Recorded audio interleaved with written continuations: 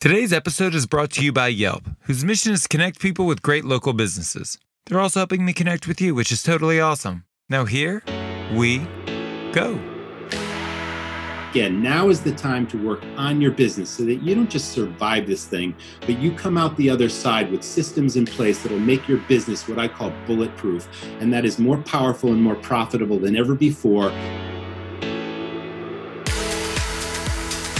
Welcome to Full Comp, a show offering insight into the future of the hospitality industry, featuring restaurateurs, thought leaders, and innovators, served up on the house.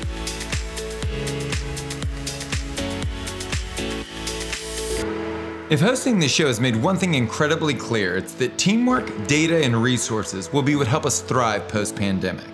Understanding that, Yelp and I have created a cheat sheet offering insight into consumer behavior, popular trends, and free tools and resources to help you get open and stay open. You can download that guide at joshkopel.com/resources. Didn't write that down? There's a link in the show notes as well.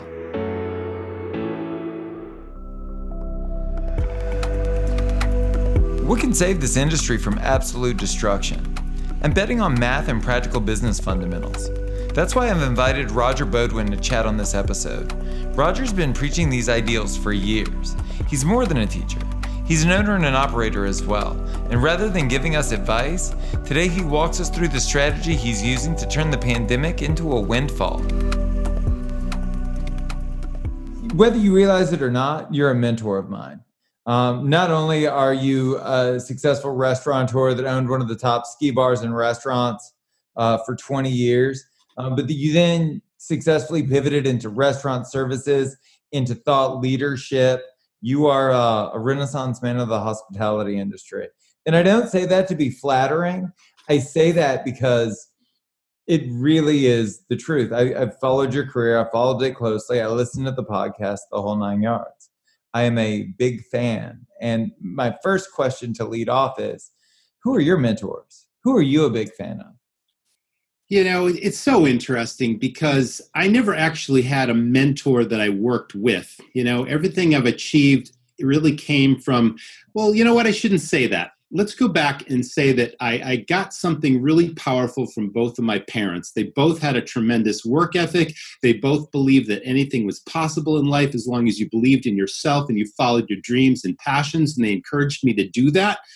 And other than that, it's like I made a whole series of life choices, and they were always there to support me, but I wouldn't say that they mentored me through any particular, discipline. My mother was very strong financially. I just picked that up naturally from her. She went to business school. I went to business school. My father came out of the Korean War as a Marine Corps veteran, and he took over his father's trucking company with his best friend, who was my uncle, his brother, who came out of the U.S. Navy in World War II. And the two of them built a business. And I wouldn't call them entrepreneurs. They literally took over, my grandfather's business. But those were my inspirations, and that's where the work ethic came from. So all of those people inspired me and gave me some sort of a burning passion inside to follow my dreams. And things didn't happen overnight. I'm sort of a late bloomer. I went to college and I didn't know what I wanted to do. I probably had 10 different majors in college, like lots of people do. And I just picked random jobs and ended up here, and none of them really worked out. And they weren't really anything I was passionate about. So I went back to graduate school and really developed a passion and an interest for business. And then a series of things just happened to me where I saw opportunity. And that's literally what led to the restaurant career I've had. Not that I would have ever wanted to or guessed I would ever be in the restaurant industry. It sort of found me because I found that opportunity, and I've been working it for 2 decades plus now. Well, and you've worked many sides of the industry, right? You have serviced communities as a restaurateur, and then you've also serviced the industry as a coach, as a thought leader, as a mentor. Yes. What do you get more satisfaction from? Well, it's great because, yes, we do have online products and people do buy our products, and they do, they have results from those products, which is satisfying in and of itself. But I do personally coach, and I do, host a weekly podcast. And I really love just meeting and connecting with like-minded people in this industry, whether I can help them in some way. I think the podcast does a service. in that it communicates best practices. Whether we I interviewed yourself, and I was really inspired by your story, and how you moved from the South to Los Angeles, and you created, your own hospitality industry company. And, we talked a lot about best practices. So I love independent operators like yourself that had a dream, had a passion. They followed that dream. They put their own stamp on this industry. There's so much to be learned from people like that. And then there's people that, either by virtue of running technology companies that specialize in hospitality, or they're marketing gurus and professionals. There's something that can be learned from any one of those episodes. So it's very satisfying for me to share this information on a free basis with the industry. And if it helps one operator, then that is immensely satisfying. I also love working one-on-one with different operators, helping them put systems in place in their businesses, because, without a system, you're literally running an operation. No, I should say the operation is running you if you don't have systems. You're tied to a business.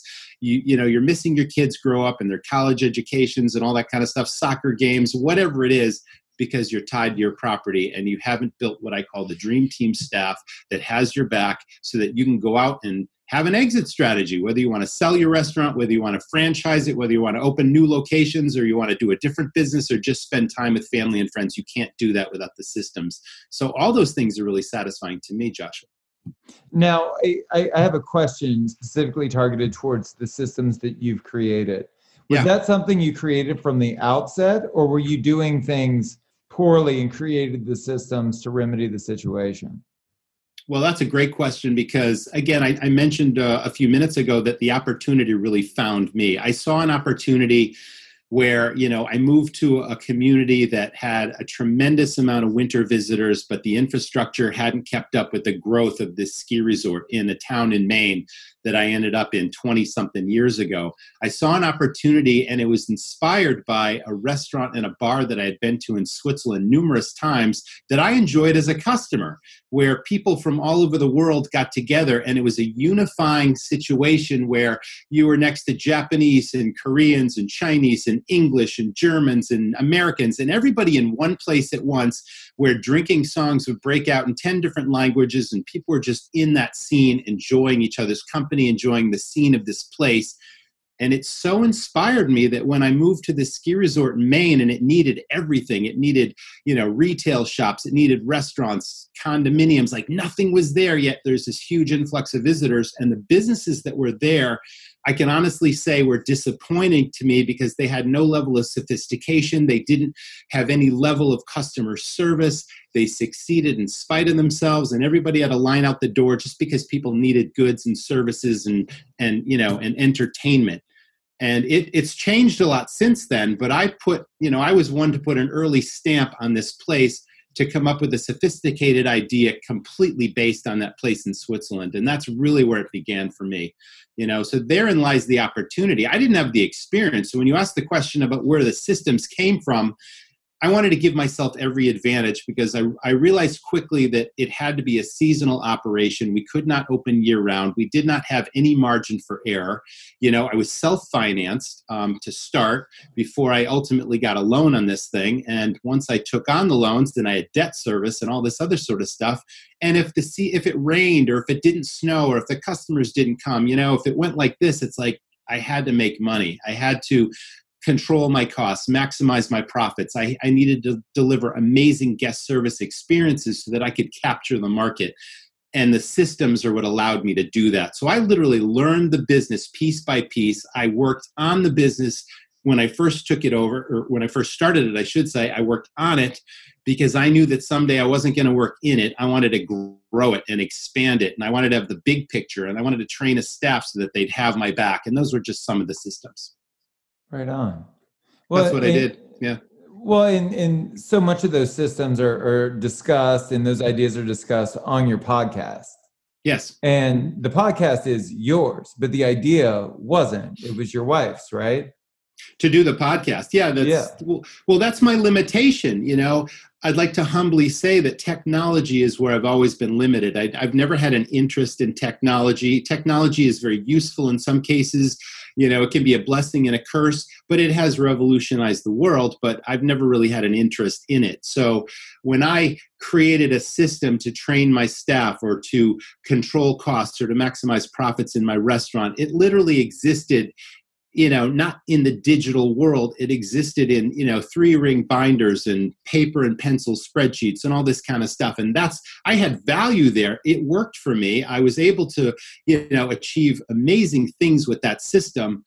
But it was my wife that said, you have so much knowledge in your head. You have so much experience. If we were to turn this into, an online company, it would have global potential. And she was absolutely right about that. So not to say that we're a tremendously successful company. We haven't reached critical mass yet. We're still working on growing this company, but we do have customers in 20 plus countries around the world that have found our systems, that listen to our podcast. And to be perfectly honest with you, Joshua, and here's me being humble again, it's like when I started this six years ago, I didn't know the difference between a webinar and a podcast. She's like, oh, we got to do webinars. You got to do podcasts. I'm like, what's that? I didn't even know what it was. I didn't listen to them. She's a student of that sort of thing. And she's done our website, and she's now our technical vice president. So she does all that stuff. And I'm just the content guy. I ran restaurants for 20 plus years, and now I network, and now I'm a podcast host, and I've learned from so many other people. But technology is definitely not my strong suit. Well, and you're someone that was in the industry, right? Actively as an owner and an operator. And then you pivoted to industry services. You got into public speaking, the whole 9 yards. Right. And then you decided to get back into active operations. Can you walk me through that decision-making process? Absolutely. So I've had somewhat of an identity crisis in the last several years because I built a very successful restaurant company, and my flagship restaurant was, it was ridiculously successful. My costs were really low. My profits were really high. It was a lot of fun. I had 52 people that I could literally count on any single person. And it, again, didn't happen overnight. I built the dream team staff over time, and then there was no turnover. It's like longevity was the name of the game. People that worked with me 15 years, 18 years, 20 years. It was amazing, right? So they had my back. And then all of a sudden, my wife and I decided that maybe it was time to sell and get out and go do something different, meaning let's build this Restaurant Rockstars company, but let's change our life 360 degrees. Let's sell our house. Let's sell our businesses. Let's get an RV and travel the country and end up somewhere, not knowing where we'd end up, because we can literally run this company from anywhere. And we did that. And it was a very large struggle for me to leave behind something I created from ground zero, from scratch, ran for 20 years, that was literally my identity. I was the president of the Chamber of Commerce in this town of Maine, and I was very actively involved with the hospitality industry in the state of Maine. I served 2 terms on the board of directors of the trade association. I did all this stuff. And, it was kind of this big fish in a small pond, but everybody knew me and everyone was friends. And I had pride and I had respect and all those things. And then all of a sudden one day the switch went off and I didn't own it anymore. And now it's like, okay, I've got to reinvent myself. And now I have to do, this company called Restaurant Rockstars and build that from the ground up. And we're still doing that. So did I ever think I'd be in the business again? No, I didn't. There were many reasons why I made the decision to leave. But there were also reasons that I regretted. And all of a sudden I was looking for an investment about 10 months ago. And again, I was not looking at restaurants. I was looking at multi-unit apartment buildings and other commercial spaces. And what can I do here? And what can we do there? And there was this restaurant for sale, and it was an old, tired property. And it was a multi-use property in that it had 2 apartments over it, but it was a cafe and a lunch place.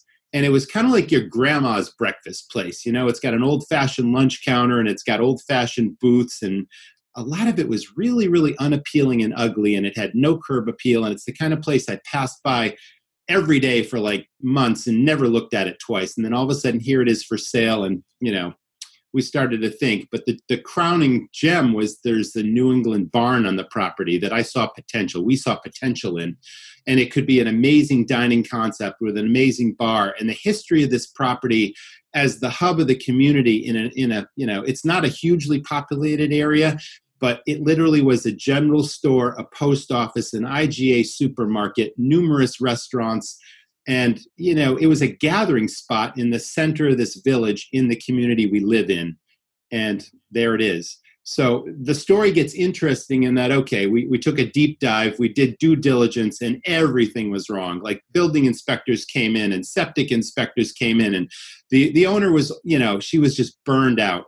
She had literally sold this property twice, Joshua. She had held paper on it twice. She had to take it back twice when the buyers ran it into the ground twice. And then she had to rebuild the business twice over the course of 15 years. There was nothing left to this lady. She just wanted out, Mm-hmm. And so the due diligence uncovered everything. This is broken and that needs fixing and this equipment and the septic tanks haven't been pumped in 6 years, and I'm going on and on. But so obviously there was a negotiation because she wanted a high price tag on this property. It wasn't worth that.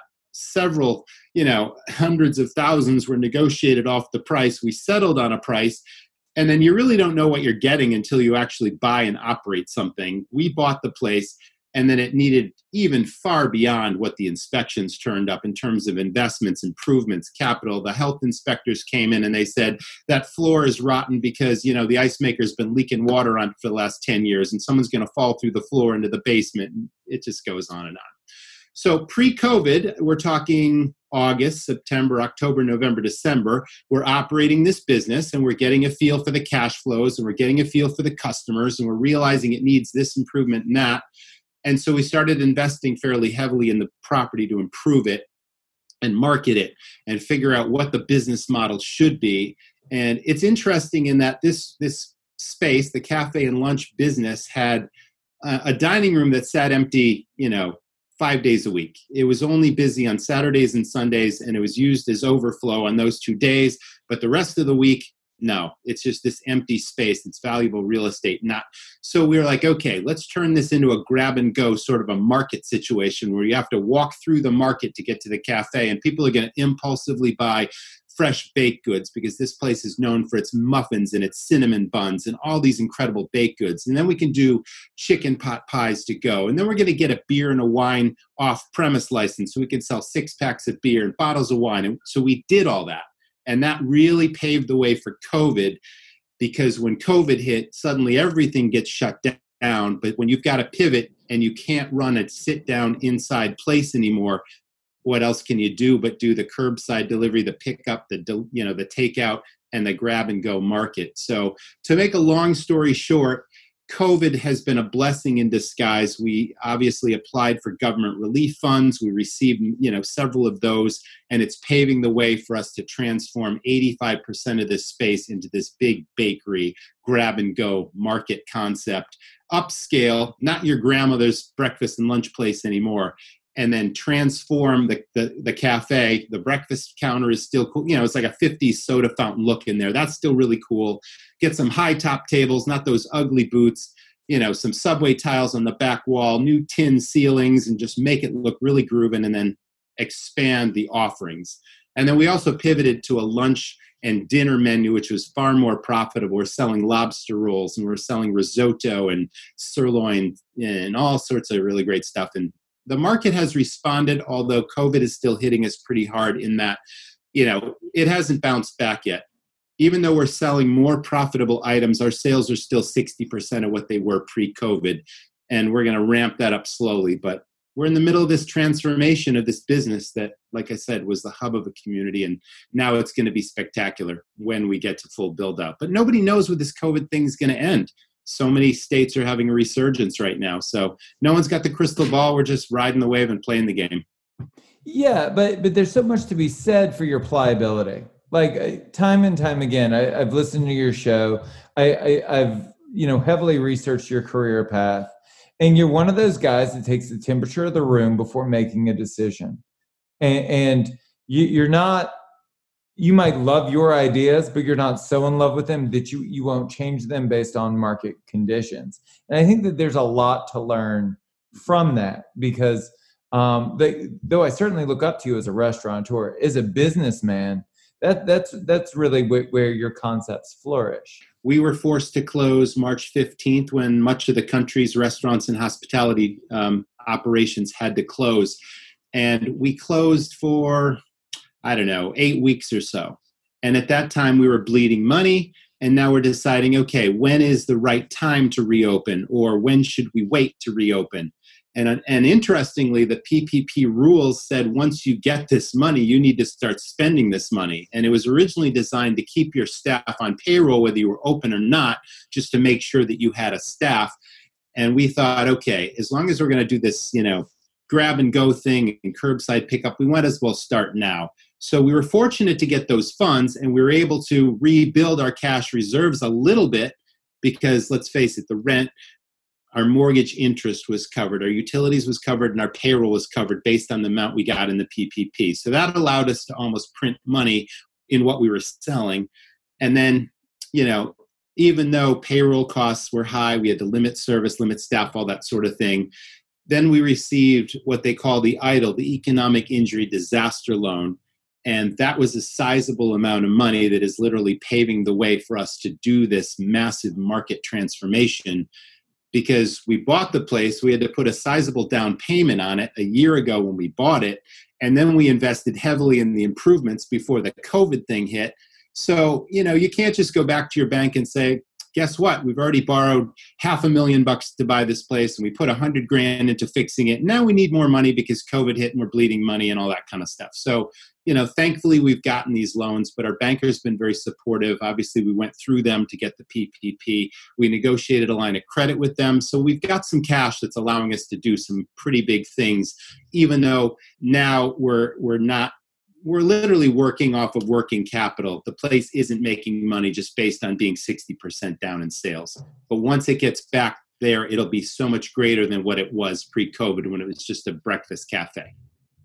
Well, and how did you define success January 1st, 2020? And how do you define success for the balance of the year? Well, interestingly, I mentioned to you that you don't really know what you've got until you get into a place and you start operating it. And again, it was never our intention to buy a mom and pop place and to work there and to run it. And it was our intention to buy the place, invest in it, improve it, work on it, and then hire the staff to have your back so that you can have the big picture and all that kind of stuff. So you operate it for a couple of months. So we very quickly realized it's super busy in the summertime. It's on a major street, a major tourist route, and it makes money in the summer. But then as soon as November, December, January, February hit, all of a sudden there's many weeks where we're not even hitting break even in the winter. So the model is somewhat flawed in that part of the year it makes money, part of the year it didn't make money.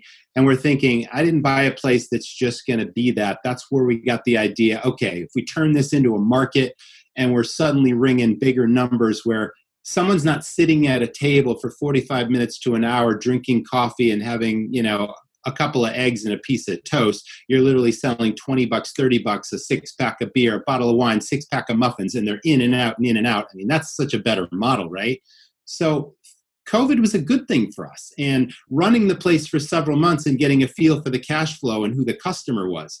What I didn't mention is when we bought the place, I guess one of the prime decision makers, despite all the problems we saw, was the potential of this community in that there were tremendous amounts of tracts of land that used to be farmland in this community that was sold off to developers by the original farmers. And now those developers are putting up subdivisions all around us. So within a 9-iron shot of this property, there's probably 60 or 75 new homes being built. Wow. Some people are just moving in, young families versus the older clientele, the elderly people were the primary customer we had when we bought the place. They'd come in and they'd sit and have their coffee and their eggs and their omelets and all that kind of stuff. And now young families are our new market for the market. Right. So it's just taken some time to get there, figuring things out, pivoting, with the crisis like everyone else has, and then continuing to work on it every single day, not so much in it, systemizing, hiring, and leading by example is so important, and recognizing potential in people that can be future managers of this place. And then the big picture that I didn't even mention is I didn't buy just a single property because it had potential as a single property. We saw it as an expandable brand to take this market concept and go into outlying communities once we built that brand. So that's really the big picture. But right now we're just getting through COVID. We're building out a new market. And then once COVID's over and this is rock and rolling, then we'll go bang, bang, bang, bang, bang, and open multiple locations. But, it's all about inspiration, and it's about, figuring stuff out step by step, trying to make good calculated decisions and taking the temperature of the room, like you said a minute ago. That's absolutely true. Well, and through your podcast, you've gotten the opportunity to talk to really brilliant people, especially over the last 90 days through COVID. Can you walk me through some of the lessons learned from these folks over the course of the last 90 days? Yeah, one of my absolute favorite episodes, I interviewed the chief culinary officer of the Cheesecake Factory. His name is Mr. Donald Moore. And fascinating in that, Cheesecake Factory is arguably one of the more successful chains out there, large chains. Started from humble beginnings, but now they've got hundreds of locations around the world. Not that I've eaten in them around the world. I've probably eaten in 8 or 10 of their locations in this country. But it's always been a fun experience. My kids love it. The service has always been exemplary. The wow factor of the spaces when you walk in, they're dynamic looking restaurants, really beautifully built out spaces. The cheesecake knocks you out because that's such a marketing hook when you walk in the door, right? There's that merchandising display case that has like 300 cheesecakes in it, and you wouldn't know which one to pick because they all sound unbelievable. So that's a marketing genius idea in and of itself.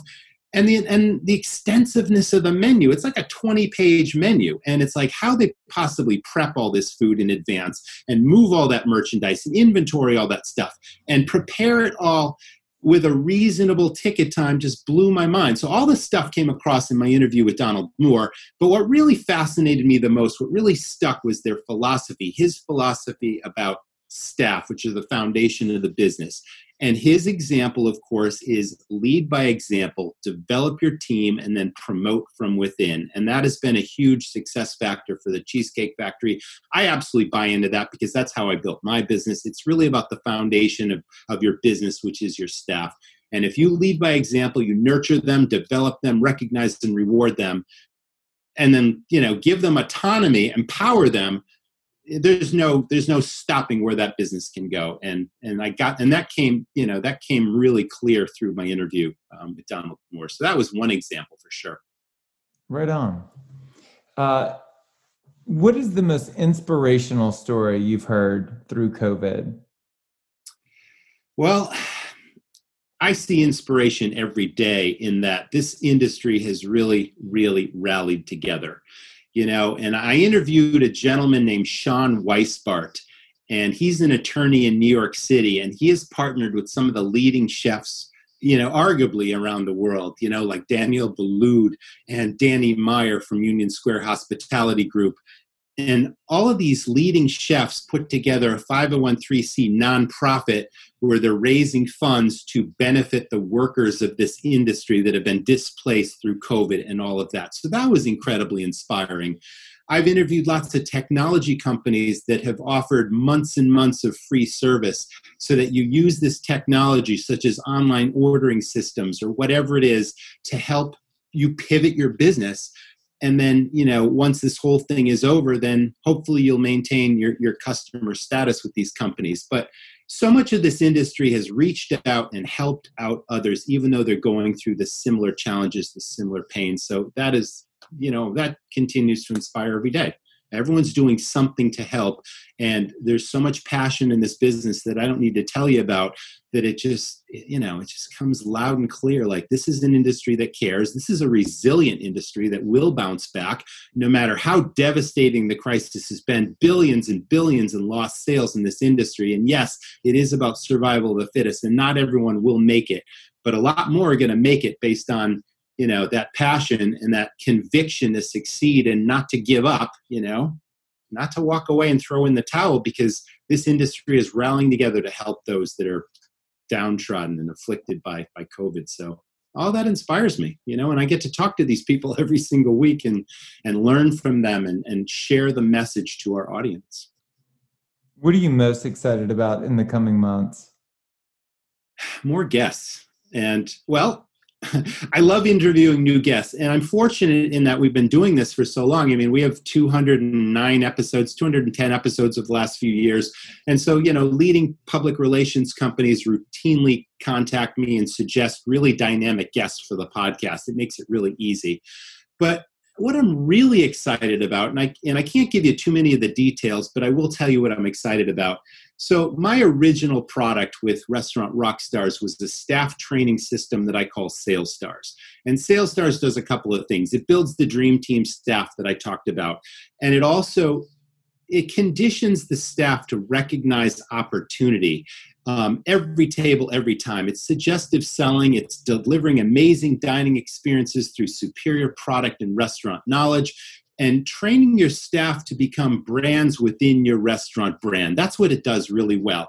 And in so doing, your customers become raving fans of the restaurant, but more importantly, raving fans of the service front of house team that served them. So it trains your staff to organically and naturally make friends with their customers every single day. And that leads to amazing online reviews and amazing service experiences and repeat business and new business. And I can't tell you the amazing things that it does. And I've been thinking that it needs an upgrade, because right now it's a video training series that I narrate, and it's turnkey and easy to use and user friendly and all that kind of stuff. And it literally doubles check averages in restaurants and does all the things I said it does. But now millennials are the number one, workforce in the hospitality industry right now. And these people are constantly on their phones, of course. And wouldn't it be amazing if you could suddenly turn Sales Stars into this interactive app, a mobile app where the manager in a restaurant could assign each module to a staff person, be able to know that they've completed it, that they've completed a test of knowledge before they could advance to the next module. He could conduct pre-shift exercises through this app. And then even better, you can then compare sales performance in one single location, or even, 20 or 30 or more locations if you're a district manager, by saying this training system is doing a couple of things. It's building longevity of staff. It's training staff to recognize opportunity and sell more product as opposed to being order takers. And then, now we can compare sales performance and see which locations are performing or who are the top performers in each. And then the manager can address, okay, Sal, you're on top of the world here. You're consistently selling everything. You're suggesting, your customers love you. You're getting great reviews. And then someone else isn't quite up to that level. And now you can work with them on a one-on-one basis through the app to get them up to speed so that everybody is at that level. That's a powerful thing. So I've been approaching software companies in the hospitality industry, and I've had some really strong interest. And so we're working on how we can develop this into that app, because I think that has global potential. And then you can transform that content into multiple languages around the world, and it's all about service and hospitality. That's what drives our business. So I'm most excited about that opportunity coming and what we can do to elevate the service experience in restaurants, not just in this country, but literally globally. That's very cool, man. Oh, thank you. At the conclusion of every episode, what I like to do is I like to offer the guest an opportunity to speak directly to the industry, since it is an industry podcast. Is there anything you would like to say to the people listening?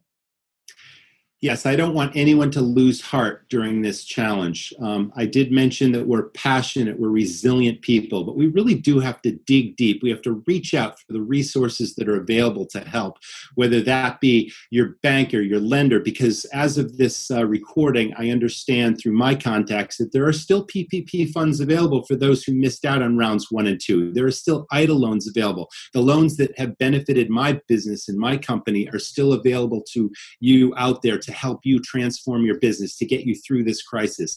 Reach out to anyone in the industry who is a mentor or anyone who is a colleague. If you need help, the resources are there. Listen to podcasts, whether that be my podcast or other industry podcasts or your show, Joshua. There's so much help and resources. But again, now is the time to work on your business so that you don't just survive this thing, but you come out the other side with systems in place that'll make your business what I call bulletproof. And that is more powerful and more profitable than ever before. But underlying all of that, of course, is the foundation, your team. You can't do it alone. You can't do it without your team. So lead by example, nurture your good people, develop them, recognize and reward them, and then promote them. and that's your exit strategy. That's Roger Beaudoin. To learn more about Roger and his companies, go to restaurantrockstars.com. If you want to tell us your story, hear previous episodes, check out our video content, or read our weekly blog, go to joshkopel.com. That's JOSHKOPEL.com. Thank you so much for listening to the show. You can subscribe wherever you get your podcasts. And while you're there, please leave us a review. A special thanks to Yelp for helping us spread the word to the whole hospitality community. I'm Josh Kopel. You've been listening to Full Comp.